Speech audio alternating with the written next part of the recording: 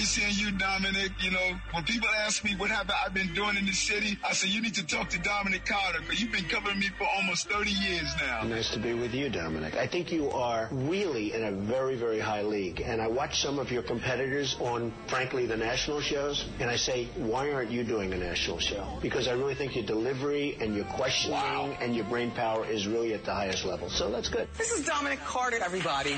Now, here's Dominic Carter on Talk Radio 77 WABC. Well, it is an honor to be sitting in for a New York legend today. Andrew Giuliani sitting in for Dominic Carter. And, man, we got a whole lot to cover and only an hour to cover it. I want to talk about the Attorney General of the United States of America, Merrick Garland, might be the senior Biden official in the Hunter Biden IRS whistleblower claim.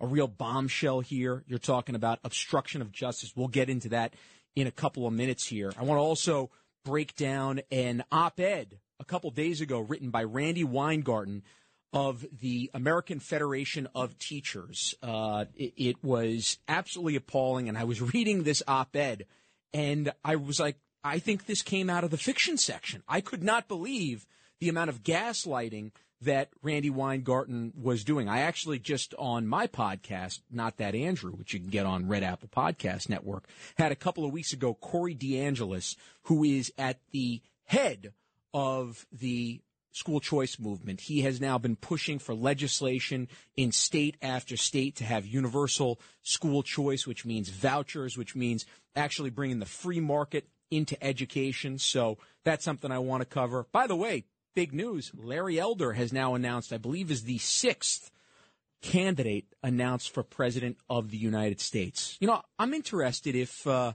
wouldn't surprise me if he basically gave Trump a heads up and Trump did a thumbs up. I think Trump wants many, many people in there. And by the way, how about those New York Rangers getting a lopsided victory tonight, 5-1 over those other guys from the west side of the Hudson River, the New Jersey Devils. That's right. It was 5-1 again.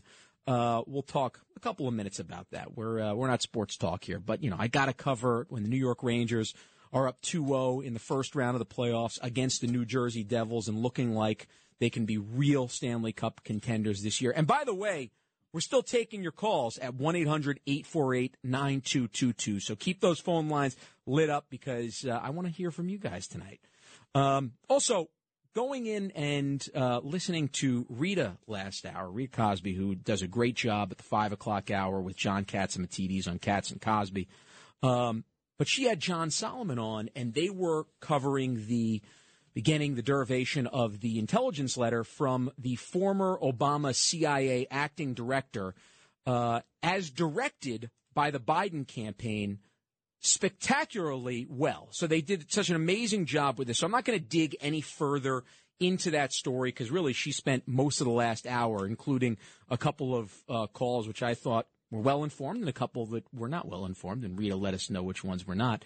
But the only thing that I'll add to that without going too much deeper is that if the press corps actually was independent and if they asked the right questions in October of 2020 about not only who drafted the letter and their motivations, but who signed the letter, rather than the media being in cahoots with the draftees of the letter and trying to do everything they possibly could to make the case that it was Russian disinformation, which we know it wasn't. And honestly, we were screaming from the hilltops at the time that it wasn't. Then we would have known about this before November 3rd. But that's the media being complicit, sadly, in our state of affairs rather than actually being independent and questioning, because that's, I think, really the real difference in what we're seeing now politically than what we used to see. I know so many former journalists that still talk about the importance of being independent, how they pride themselves in that. I think about my mother as a great example. You could not, if you listen to my mother question somebody, you could not interview subject. You could not tell what her political leanings are, period. And she takes tremendous pride in that. And that's really what journalism should be. So kudos to Rita, to John Katzimatidis, and to John Solomon, who is truly one of the great investigative reporters out there today for an incredible job. But I want to get to what I think is a massive bombshell, which is the Attorney General of the United States of America, Merrick Garland, is the senior Biden official in the Hunter Biden IRS whistleblower claim, according to the whistleblower. And I'll give credit to Stephen Nelson of the New York Post, who writes a great article about this. But remember, this is the same Merrick Garland whose DOJ released a memo claiming that parents who express their concerns about their children may be considered domestic terrorists. Think about that. Parents that actually step up at school board meetings that may disagree with what's going on in the curriculum may be considered domestic terrorists. You remember they did that in Virginia, and that was actually one of the main reasons why McAuliffe, who was the former governor of Virginia, I think lost. But they ended up at a school board meeting claiming that a guy whose daughter was raped in the women's bathroom by a man who was identifying as a woman. They claim that this guy was basically terrorizing the school board meeting, even though he was just expressing what really anybody with common sense felt, which is they should not be in there, and where are the repercussions for the student. Instead, this student they sent to another school, and he ended up actually doing another sexual assault also in the girls' bathroom. So unbelievable that this stuff gets swept under the rug as well. But it's also the same Merrick Garland whose son is profiting from many of the new DEI education materials in school. I wonder why he'd want to shut up parents who are outspoken. I wonder why. I can't figure it out. Oh, I did just figure it out. His son's profiting off of that. That must run in the Biden administration. It seems like in the Biden administration, they just really profit. You know what? My father should have been a Democrat. I could have made a lot of money as a first son. Or I should have been an artist. Maybe that's what it was. I guess that's it. Now, you know what? I wouldn't be able to look in the mirror at myself, but it would be a much more expensive mirror. That's for sure. That is for sure. But this is the same Merrick Garland whose Department of Justice has no interest in nudging radical leftist DAs to prosecute actual criminals. Think about that. We have a district attorney, as has been well covered, as I have talked about numerous times here in Manhattan, and by the way, all over the country in Philadelphia, that don't want to actually prosecute criminals. They instead want to do the political bidding of the left. It's the same district attorney who gave the okay to raid Mar-a-Lago. So that's who we're dealing with here. But let me dig a little bit into this, because I think it was when we talk about, I think about my time in the Trump administration and in the White House, and how obstruction of justice was thrown around on like a daily basis in the media. I remember hearing the white noise on it, and I was just like, there's no there on this stuff. And it was a matter of trying to throw up these flares to distract from, I thought, what was the great work that President Trump and the administration and his White House, which I was honored to serve in, did. But the Attorney General of the United States of America, Merrick Garland, who is the unnamed official whose sworn testimony before Congress is being challenged in a bombshell letter from an IRS whistleblower's attorney that also alleges a cover-up in the Hunter Biden criminal investigation. Attorney Mark Lytle, who is the attorney for this IRS whistleblower, wrote Wednesday that the longtime IRS employee wants to provide information to congressional leaders to contradict sworn testimony to Congress by a senior political appointee. We found out today, so the new news today, is that senior official, I'd say, is about as senior as it gets in the DOJ, the Attorney General, Merrick Garland. The whistleblower has already made disclosures to the Inspector General, the Treasury and Justice Departments. In the IRS whistleblower's letter, Lytle, the whistleblower's attorney, wrote Wednesday to congressional committee leaders that, quote, despite serious risk of retaliation, my client is offering to provide you with information necessary to exercise your constitutional oversight. Now, I'll get to that retaliation part in a minute, because it didn't take but 24 hours to see how exactly Hunter's lawyer is trying to retaliate on this. I'll continue on. Garland has repeatedly claimed under oath that Delaware U.S. Attorney David Weiss, appointed by Trump but recommended by Delaware's 2 Democratic senators, is able to criminally charge Hunter Biden without the permission of other Justice Department leaders, despite Republicans challenging the factual accuracy of that claim. There are 2 senators in particular that asked Garland about this. One is Senator Bill Hagerty from Tennessee, where Garland said, I quote, in response to Hagerty, because I'll get to it, quote, there will not be interference of any political or improper kind in the investigation of Hunter Biden led by Weiss. He is the supervisor of this investigation, adding that we put the investigation in the hands of a Trump appointee from the previous administration who is the U.S. Attorney for the District of Delaware, and you have made me as the Attorney General who is committed to the independence of the Justice Department, okay, from an influence from the White House in criminal matters. Then, just last month, Chuck Grassley, who I actually spent a little time with in Iowa during the 2016 Trump campaign, asked Garland to clarify his concerns, to which Garland replied that Weiss, the district attorney, the U.S. attorney from Delaware, is able to charge Hunter Biden even for crimes that occurred outside of Delaware. Quote, the U.S. attorney in Delaware has been advised that he has full authority to make those kinds of referrals that you're talking about or to bring cases in other jurisdictions if he feels it's necessary. And I will assure that if he does, he will be able to do that, the AG said. Now, Grassley pressed back, does the Delaware U.S. attorney lack independent charging authority over certain criminal allegations against the president's son outside of the District of Delaware? The AG responded, if it's in another district, he would have to bring the case in another district. But as I said, and this is the key part, I've promised to ensure he's able to carry out his investigation and that he'll be able to run it. And if he needs to bring it in another jurisdiction, he will have the full authority to do that. There's more of a back and forth, but that's really the key point in all this. If Garland did actually get involved in this and did actually put his thumb on the scales, which, looking at all of his past actions, certainly would not surprise me if he did that. Let's actually see the whistleblower's claim on this. But that's obstruction of justice, and you're looking at a felony charge for lying to Congress, of which Garland, I think, should be taken up on. If, again, let's see the whistleblower's let's see the actual whistleblower statement on this, and let's see what it says, because that's a very important point. I don't want to jump to that conclusion yet. But like I said, where there's smoke, there many times is fire, and you could just see Garland's steps in this in terms of what he did regarding parents, how he's been involved politically with the Mar-a-Lago raid and everything involving Trump.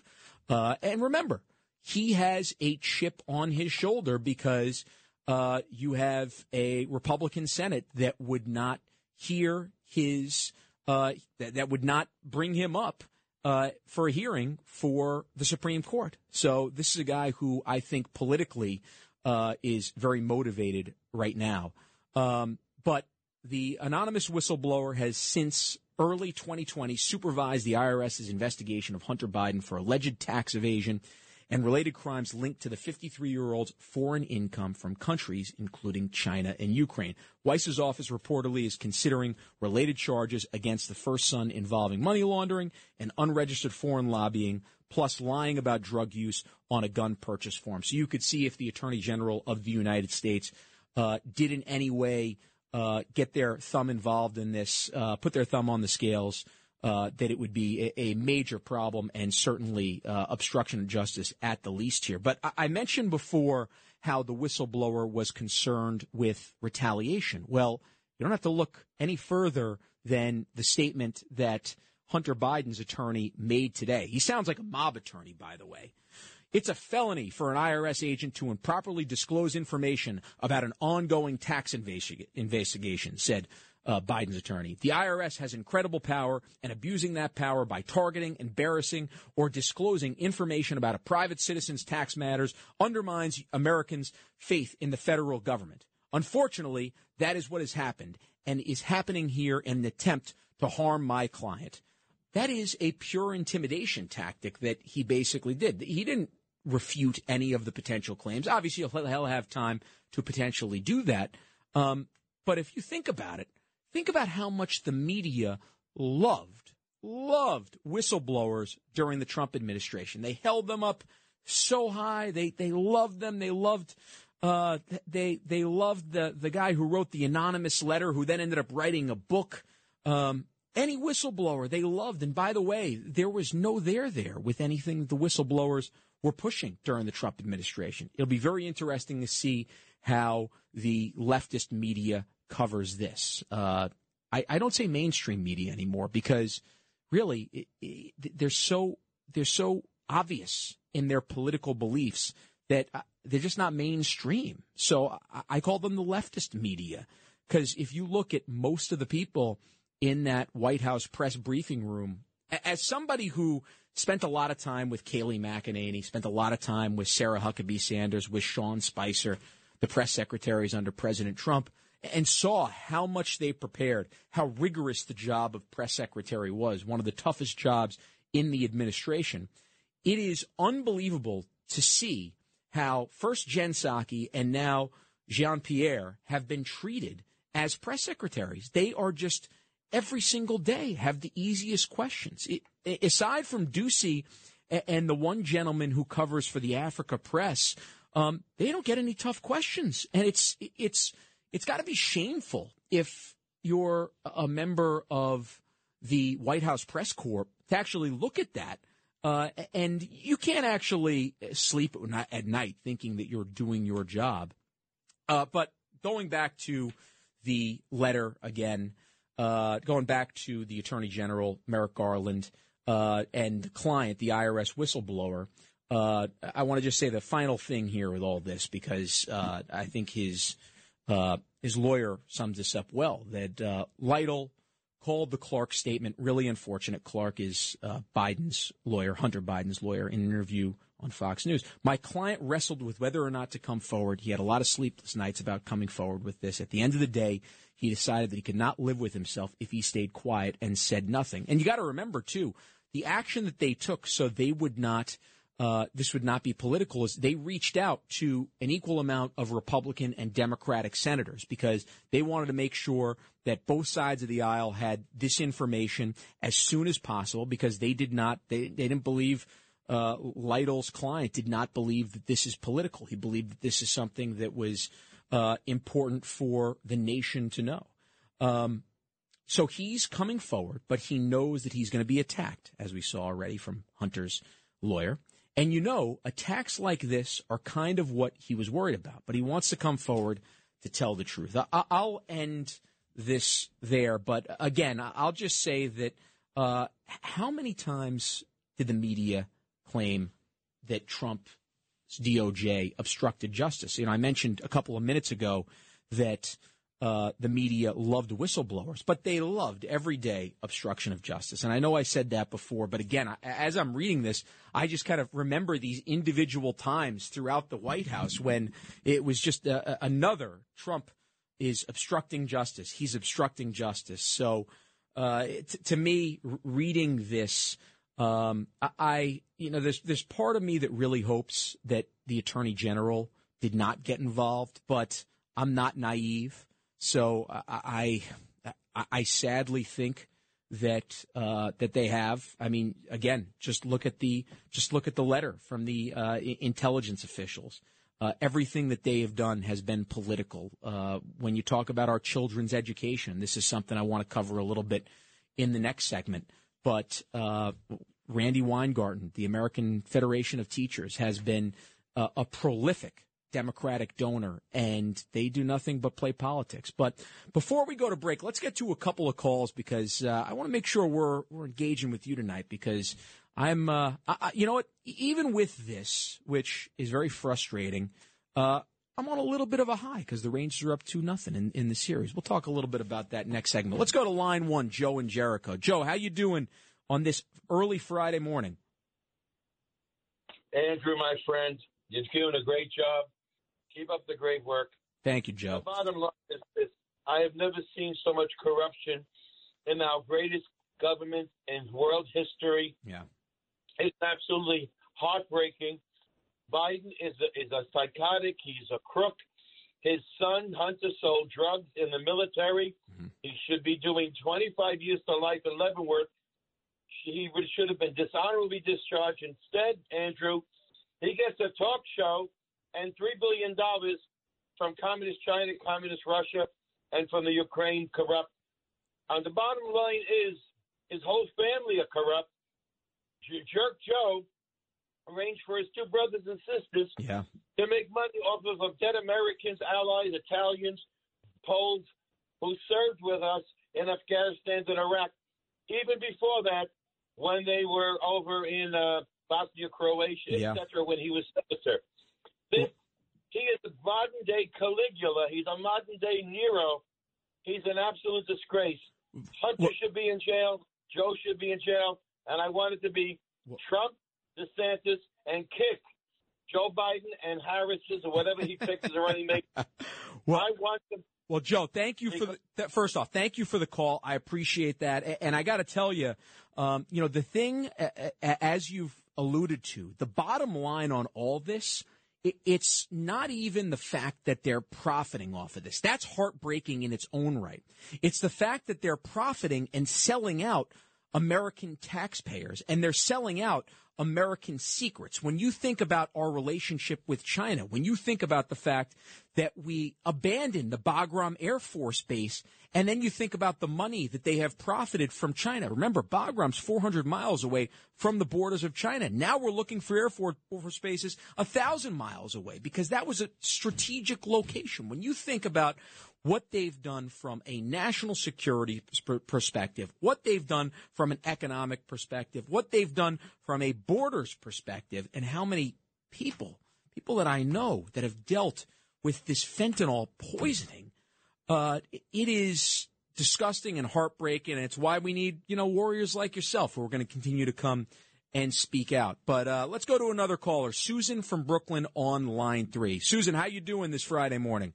Oh, well, now that I'm listening to you, I just got my second win. Oh, well, thank you.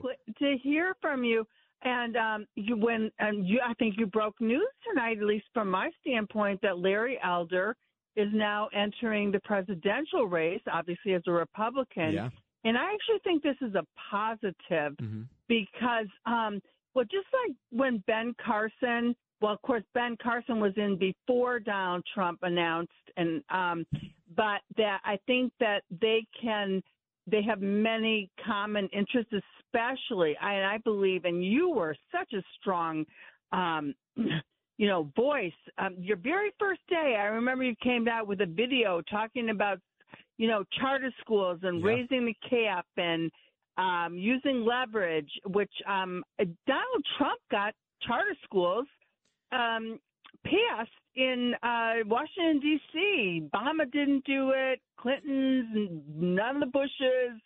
And you probably know more of the details about that. Yeah. And I think you would be a great press secretary in the next administration, which is going to be Donald Trump. Well, Susan, thank you very much for the call. When you talk about school choice, like I said, I know I plugged it before, but I would really listen to this guy, Corey DeAngelis, and I had him on the podcast a couple weeks ago. You can see it on my social media feeds, Andrew H. Giuliani, or you can go to Red Apple Podcast Network or WABCRadio.com and go onto the podcast stuff. But, he really breaks it down and gets granular in terms of what they're doing from state to state, how they're looking at different legislatures. Obviously, a state like New York is not one of the states that they're targeting because we know the legislature, the assembly, and the state senate are two supermajorities for the Democrats. So they would never get even, anything into committee hearings, forget about out of committee when you're talking about the legislative process. But there's targeting these states. And I really think it's one of the reasons why you're seeing the population move from the New Yorks, from the Illinois, from the New Jerseys, from the Californias, to the Tennessees, to the Texases, to the Floridas. Because, look, we know it's crime. We know from an economic standpoint, you want to make sure that your dollar is going to go further in a place like Florida or Texas, and also the fact that you're going to get taxed less. The government is less involved in your life. But also now you're seeing younger people and younger families move because, frankly, you're not dealing with some of the BS that you're dealing with in the New York school systems, in the Floridas or in the Texases. And by the way, some of the private schools in New York might even be worse than the public schools from a curriculum standpoint. So I appreciate that. So let's go to Jacqueline on line 5. Wants to make a comment about Garland. Hi, Jacqueline. How are you? I'm good, Andrew. Good morning to you. Good morning. And I have to tell you, I'm always so happy when I have the opportunity to speak with you. Before I make my point, I have to embarrass you, and I have to tell you, you are my favorite. I think you are such an eloquent speaker. You are brilliant. You are the best combination of both your mother and, of course, your father. And I'm going to be 58 I'm not going to, I'm not going to pay you for this. I just really appreciate the genuine comment. Thank you very much, though. That means a lot. You can repay me by making me a promise. I hope that you will give me the opportunity in my lifetime, and as I said, I'm going to be 58 this summer, to be able to cast my vote for you for President of the United States. Thank you, Jack. You make a fabulous president. That's very flattering. What I wanted to say about Joe Blow, as I referred to him, and Meritless Garland, as I referred to him. It's good. I like that. You pointed out so many things. In addition to those things that you pointed out, Meritless Garland also was the one who attacked good Christian, innocent people that were simply praying and speaking out at crisis pregnancy centers. They were treated like criminals. And he is the epitome of the Biden crime family. And treason, espionage, wire fraud, tax evasion. We all know what the penalty for treason is, and espionage, it's death. And John Gotti was taken down not for being the head of the crime family, but for tax evasion. And I think it's about time that the Biden crime family and his entire administration go to jail and have to pay back the American taxpayer for the hundreds of billions of dollars that they have squandered frivolously on all of these ludicrous accusations. No different from when Bill Clinton gave China United States secrets. Well, Jacqueline, you hit on something that I think was really important that I missed. So I'm really glad that you did, in the sense that how the DOJ has treated pro-life groups and how they've targeted them.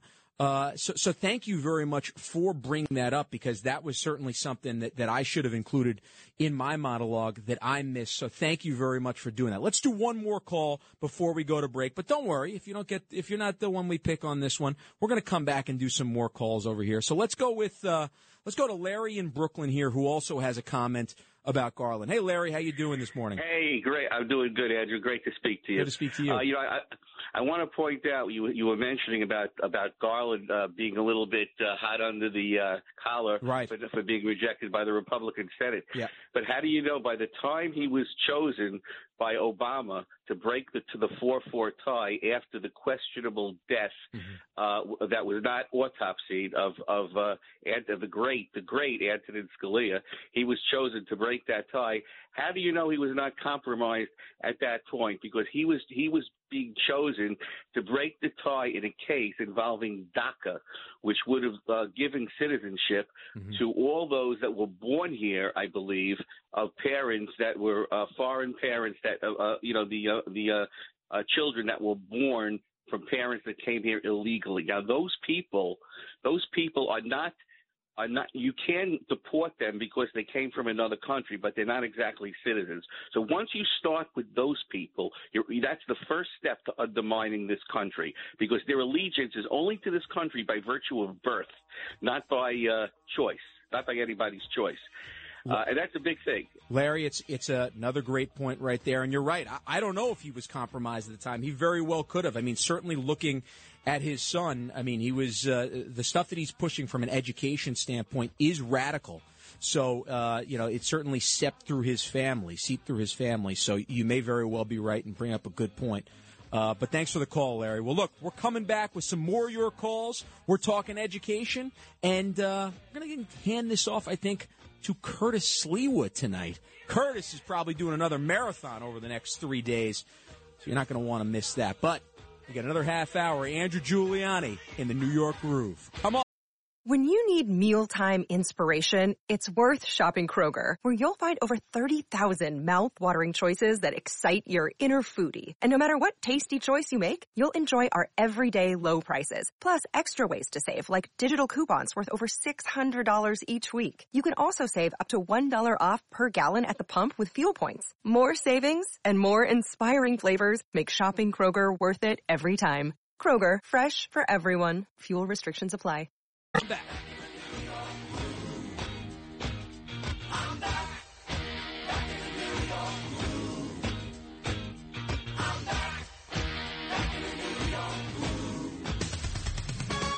Talk Radio 77 WABC.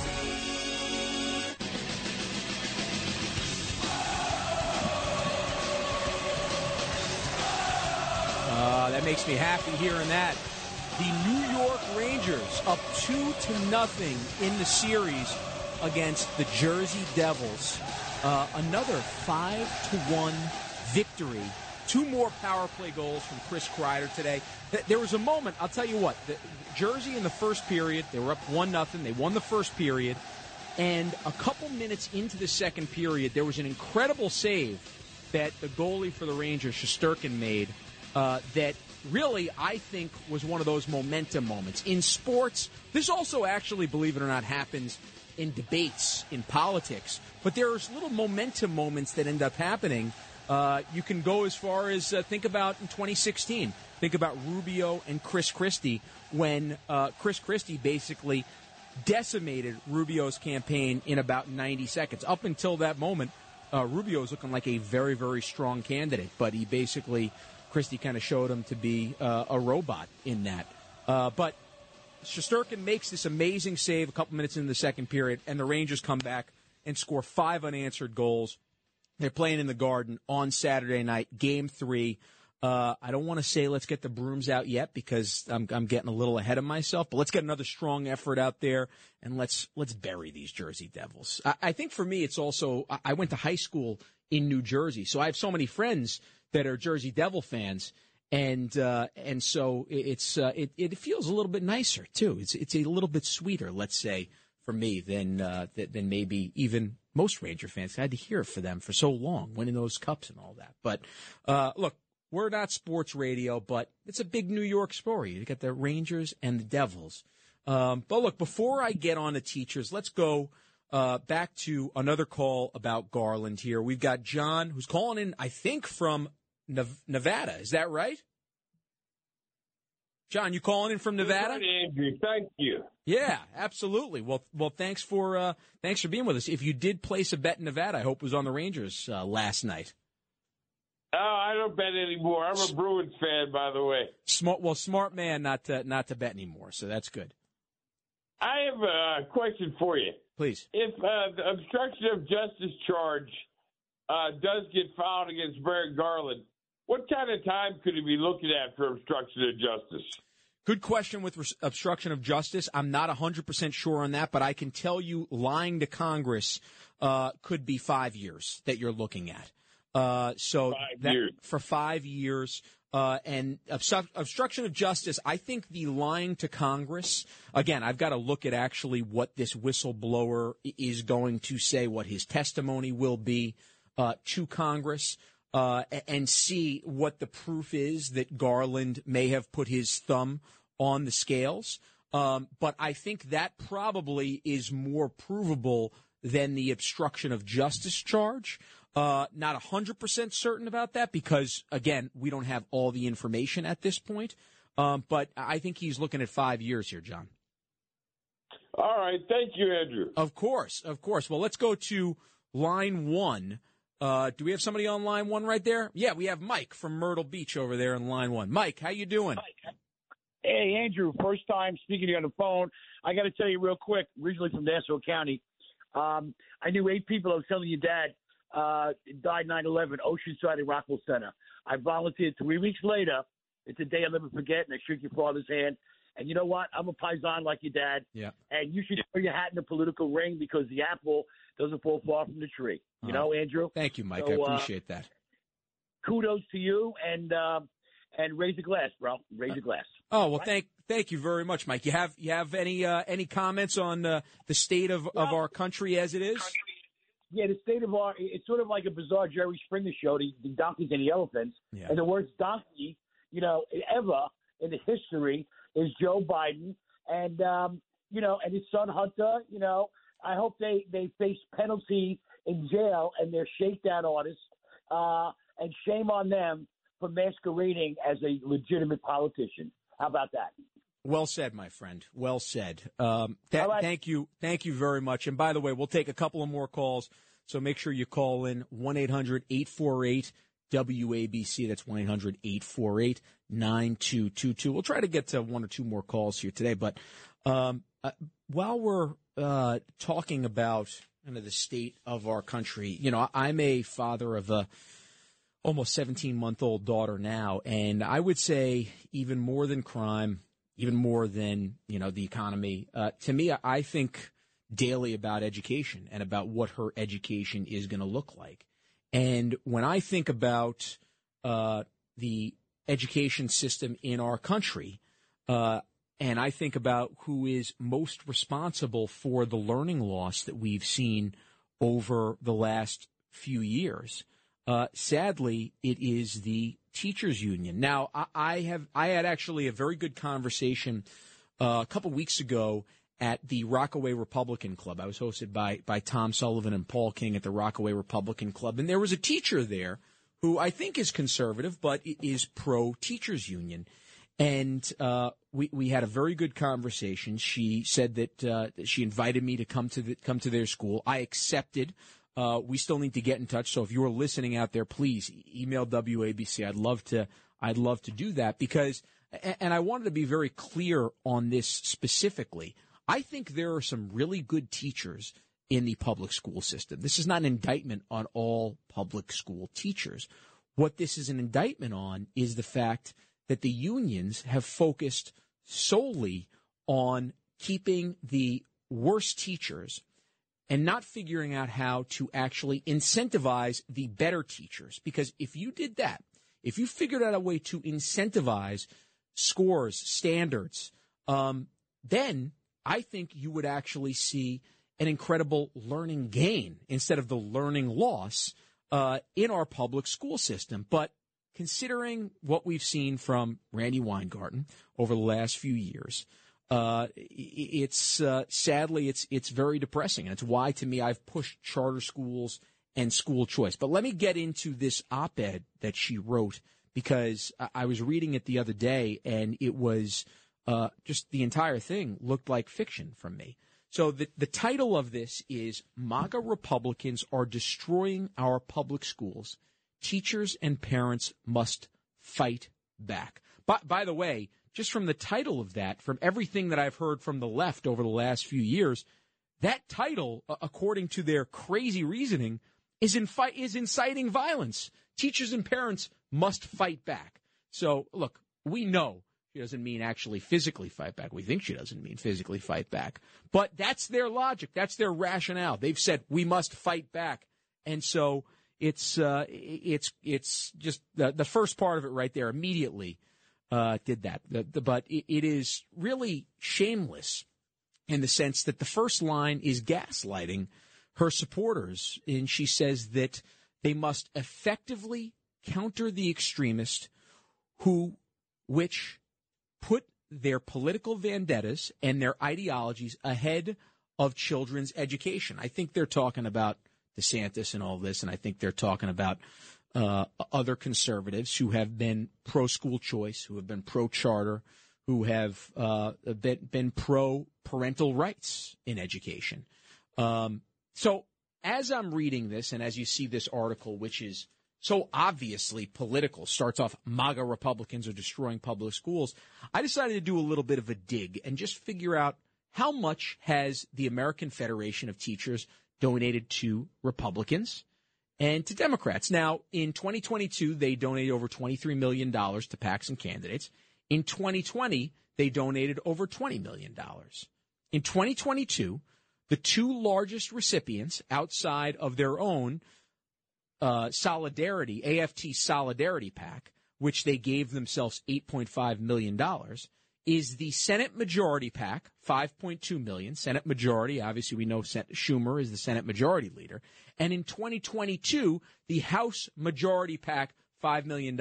As we know, in 2022, Democrats controlled the House Majority. So you're looking, and already, without having to look past the third line item in all this, you can see that 80% of their money from 2022 is treated as either their own personal slush fund or funneled directly to Democratic PACs.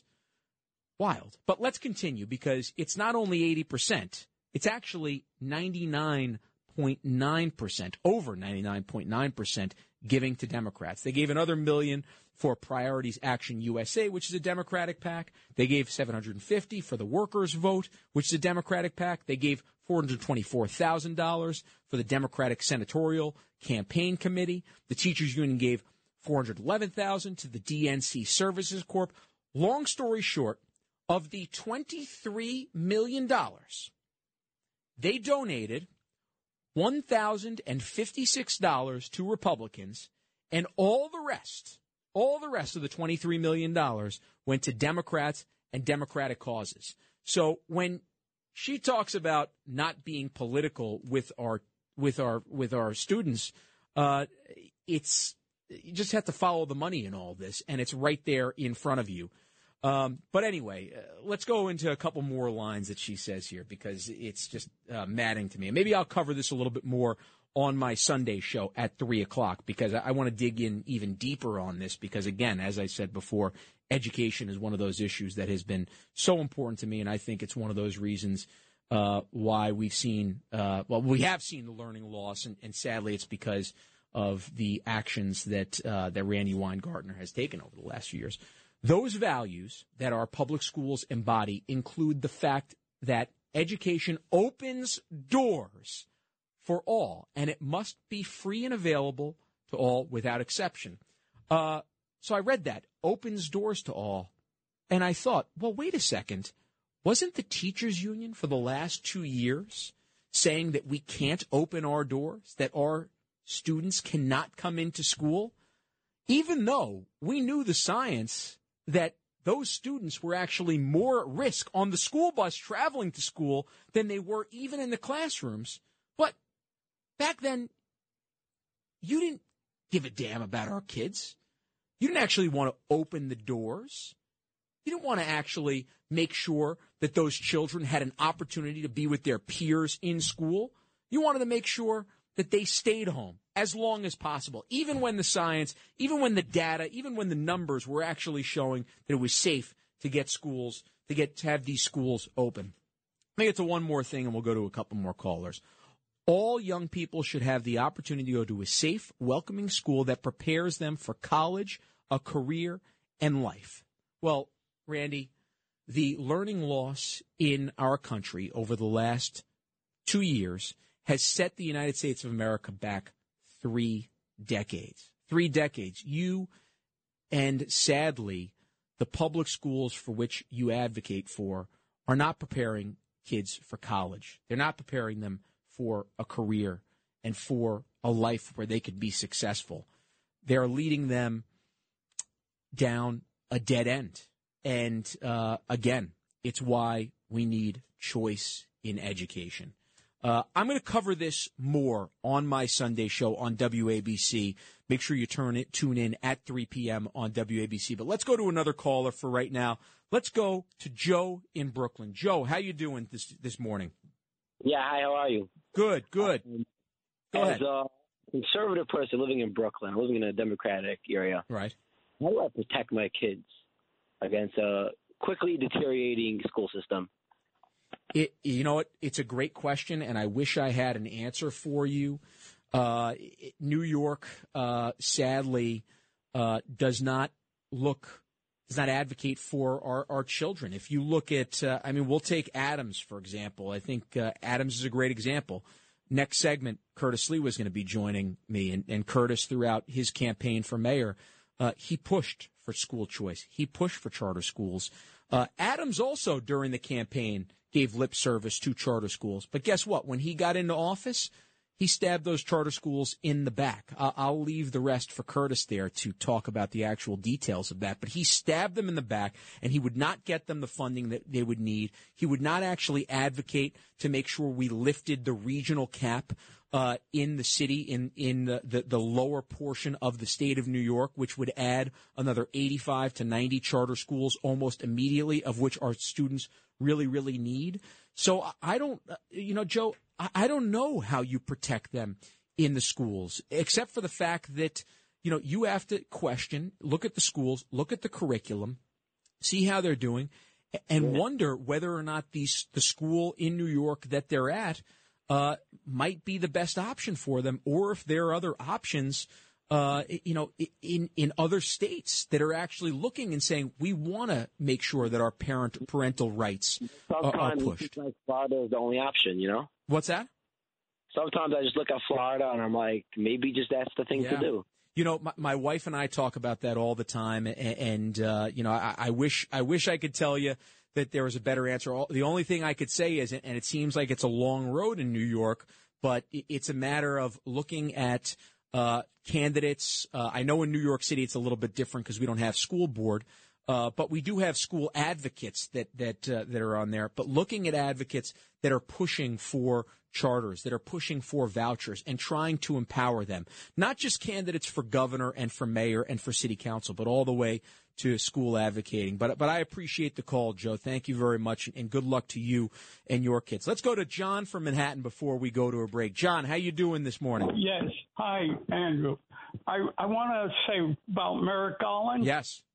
The Attorney General. I called about 6 months ago his office in Washington, D.C. I wanted to speak with him, but they told me he wouldn't get on the phone or he couldn't. So I had to leave a message. I did leave him a message. Respectful, I said. What was the message you left him? Merrick Garland. I said, Merrick Garland, God hates liars. And then I left a message. And I spoke to a staffer, and I says, make sure he gets this message. He asked me for my name and phone number. I said to him, you already have my phone number and information. I'm not giving you any more information, I said. You tell him, Merrick Garland, God hates liars. You better stop. 2 days later, my phone didn't work. Well, this is the truth. Now, I'm not afraid. I'm not fearful. I know not to be fearful, because God says, do not be fearful when you're speaking the truth. And I will call him again, his office. But I am saying that I did call. I am an American citizen and also a veteran. Yeah. And I Thank believe you for your service, your father is speaking the truth also, and so are you. That's why I'm calling, not to be recognized for calling his office, Merrick Garland's office, but to let everybody know we need to put God first. Then we don't have to be afraid to stand up to these communist son of a bees, really. And I think your father would agree with me. Well, John, I grew up in New York, so I know New York City. Well, John, I want to thank you first and foremost for your service to our country, and I want to thank you for having the courage to do that. We've seen the retaliation that the DOJ likes to impose on their political opponents, whether it's Rudy Giuliani, whether it's parents at a school board meeting. So thank you for having the courage to do that, and make sure that you continue to go out there and hold your public servants accountable. They deserve to be held accountable. They deserve to have the calls. They deserve, when you are upset, to let them know that you are upset about it through writing, through emails, through calling. Very important. But I appreciate it, John. We'll be right back with Curtis Sliwa to close this out on this wonderful Friday morning.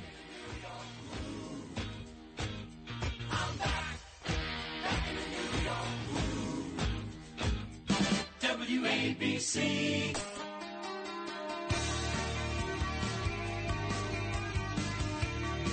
Well, Friday I am in love, and as it is Friday morning, It is great to be sitting in for Dominic Carter tonight, who I hear is in Oklahoma. So, Dominic, I hope you're having a good time there, and thank you for giving me the opportunity to sit behind the mic. So I want to remind people, this Sunday, I've got my own show. I know John Catsimatidis seems to push all the right buttons. For some reason, though, he's given me the mic. I don't know why. I'm sure Curtis will have something to say about that. But this week, we're going to have Elise Stefanik, Congresswoman Elise Stefanik, number 3 in the House. She's going to be on the show at 3 o'clock on Sunday, so you're going to make sure you hear that. And also, I want to talk, I just actually went to Pearl Harbor for the first time on Monday, and then I sit on the board of the U.S. Holocaust Council, which President Trump appointed me to. So I want to talk a little bit about the importance of education, the importance of teaching this as we go through a point where our curriculum is changing so much. But we have the one, the only Curtis Sliwa, who's sitting across from me right now. Curtis, on Tuesday night, sometimes we're friends, sometimes we're foes. Sometimes it's all in the same segment, we're friends and foes. But Tuesday night, we were friends because we went to the Ronald Reagan Republican Club in the belly of the beast of the Democratic Socialists of America in Astoria, Queens. And you're opening up these Republican clubs all over the city. Yes, and in Jersey. But before we get to that, you took my hour on Sunday, 3 to 4. You took my hour. Yeah, it feels so good to take your hour, too. I mean, I'm a big believer in the First Amendment, but the opportunity to shut you up for an hour really is wonderful. Well, I get 4 tonight because I was listening to the Mamaluke Frank Morano. What, was he drunk last night, guys? The guy was like half in a bag. He's talking about Tommy Schatz Gioli. It's like he wants some insanehood. Your father would want to choke him. I'm going to address that tonight, but the guys sound like, man, this guy's been drinking. I mean, at 3 o'clock in the morning, Curtis. I mean, what about you? Do you ever fall asleep behind the mic yourself? You ever start just breathing heavily into the mic? And then I go on autopilot. Yeah. And I just keep talking and talking and talking. I've actually fallen asleep while talking on the microphone. And then I wake up and say, what the hell was I just talking about? But I just keep going. But you were right. We were on our way to the Ronald Reagan Republican Club in the heart of the motherland of socialism, Astoria, where AOC All Out Crazy declared just the week before that this is the People's Republic of Astoria. In our VFW hall with the flags flying, and on the way, Ranger fans coming out and saying, hey, we're 2-0, and that made your day. Yeah, I was a little nervous. He had the cigar before the game lit up, and I was like, hey, easy with the juju over here. Obviously, 2 in a row. Smashing Joe Nolan's Devils. I'm going to be kicking him in the morning. But anyway, the point is, we had about 200 people there. Yeah.